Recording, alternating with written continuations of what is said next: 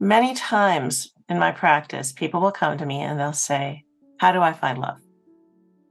And I say to them, it's an interesting question because really they're treating love like a commodity.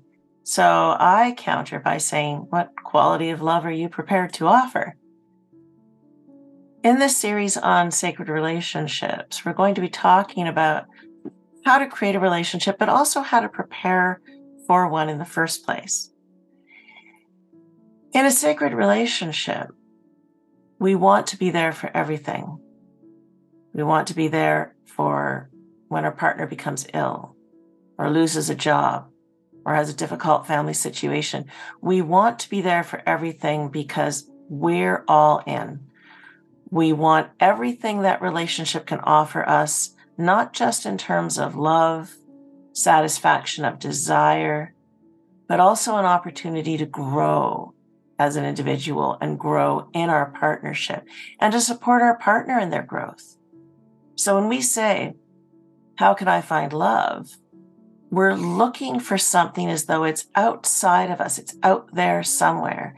And we forget that first we have to find love for ourselves. Why is that important? Why is it important that we first love ourselves? Because if there's some part of you that really doesn't believe it deserves love, when you encounter it, you're going to push it away. You're going to sabotage. You're going to put up walls. In my practice, I do a lot of deep work with my clients on the shadow, on healing the inner children, because until those parts of you realize that they're now in an adult body, they now have other choices other than what they had as children, and that they are indeed lovable and deserving of the care of another human being, until they know that, they're going to push away any love that comes their way. So you could meet the most fabulous partner and you won't let them in. I actually think that if you're quite resistant to love, if you have walls up, you probably won't even encounter the right partner for you, because you have to be in a state of flow.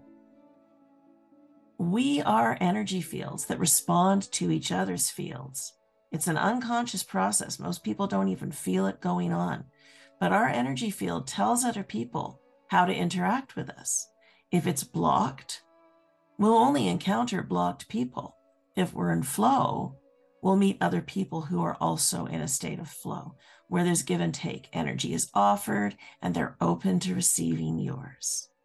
So it's very important that we prepare for relationship, which means we want to look at, how do we relate to people? Do we hang out with our friends because we can't be alone? When we are alone, do we have the TV on? Are we doing everything we can to distract ourselves from being in our own company? If that's the case, if you can't be in your own company, how can you really let somebody else see you if you don't even like to see you? So a lot of this is learning to fall back in love with yourself, accepting that you're not perfect. One way you might do that is write down all the things that you think are faults of yours, things you don't like about yourself. And then imagine it's a friend of yours confessing those faults. How would you treat that person? Would you find fault with them? Would you agree that, yes, they're a terrible person? Or would you be more generous? Would you be helping them to see the good in themselves? Then that's important to do for yourself. If you can't be a good friend to yourself, you're going to have a hard time letting somebody care for you. To move into a sacred relationship, there has to be enough flow for somebody to notice you. Otherwise, you're like ships passing in the night. That means you have to be able to receive love. You have to be able to give it. And that doesn't mean you have to find the next person you meet and shower them with affection and struggle to let them in. It means that you have to cultivate a state of flow. So when that person comes along, they recognize that energy signature and they can move toward it. How will you know if they're right for you? You'll feel safe to flow with them. You'll feel open. You might have to work through a few internal hiccups because you're not used to that level of flow, but you'll recognize there's enough flow in that person to make it worth doing that work. If somebody makes you feel unsafe, if they cross your boundaries, they're probably not the right reflection for you to flow with. So don't worry about that. Just keep working on yourself. And as your energy signature changes, the right person for you will be able to see you and connect with you. Are you really ready for a relationship? You'll know because you'll be in a pretty decent relationship with yourself. You don't have to have everything resolved, but you have to be at a point where you're willing to look at yourself, sit with yourself and the stuff that's coming up for you, and you're willing to let yourself be seen by somebody else. And that doesn't mean when you enter into that relationship that all the work is done.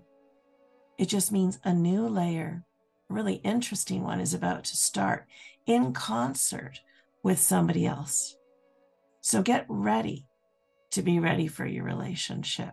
Look at where you're not in flow. Look at where you need to become more in flow. And the other thing I would say is this. Take some time to think about all the qualities you would like in your partner. Write them down, make a list, and then circle the ones that you need to work on in yourself. In other words, become what you're looking for. Again, you don't have to have it perfected, but you don't want to lean on somebody else to be what you're not. So if you're looking for somebody who's passionate, how passionate are you? You want them to desire you? Do you desire you? Allowing your energy to flow, feeling beautiful. If there's things stopping you from doing that, that's worth working on. You want somebody who's confident, knows what they want in life, goes for it. How confident are you? How decisive are you? Are you willing to take chances and go for things, even if they might not work out? These are some interesting things to contemplate. So if you want love, start falling back in love with yourself. Write down the qualities. Look at what you need to work on. Don't beat yourself up. Just decide to pick one aspect of yourself and start working on that. Working on becoming in flow. In future podcasts, we're going to talk about resistance. We're going to talk about the ways that we push people away. For now, just start to work with the building blocks of your own personality. Maybe there's a quality about yourself you like, but you feel you could develop further. Choose that one. This is not self-deprecating work. This is about learning to love, appreciate, and honor yourself so that when somebody else comes along, you can do the same for them and you can accept it when they offer that to you as well. So until next time, do those exercises and I'll be back soon with another podcast.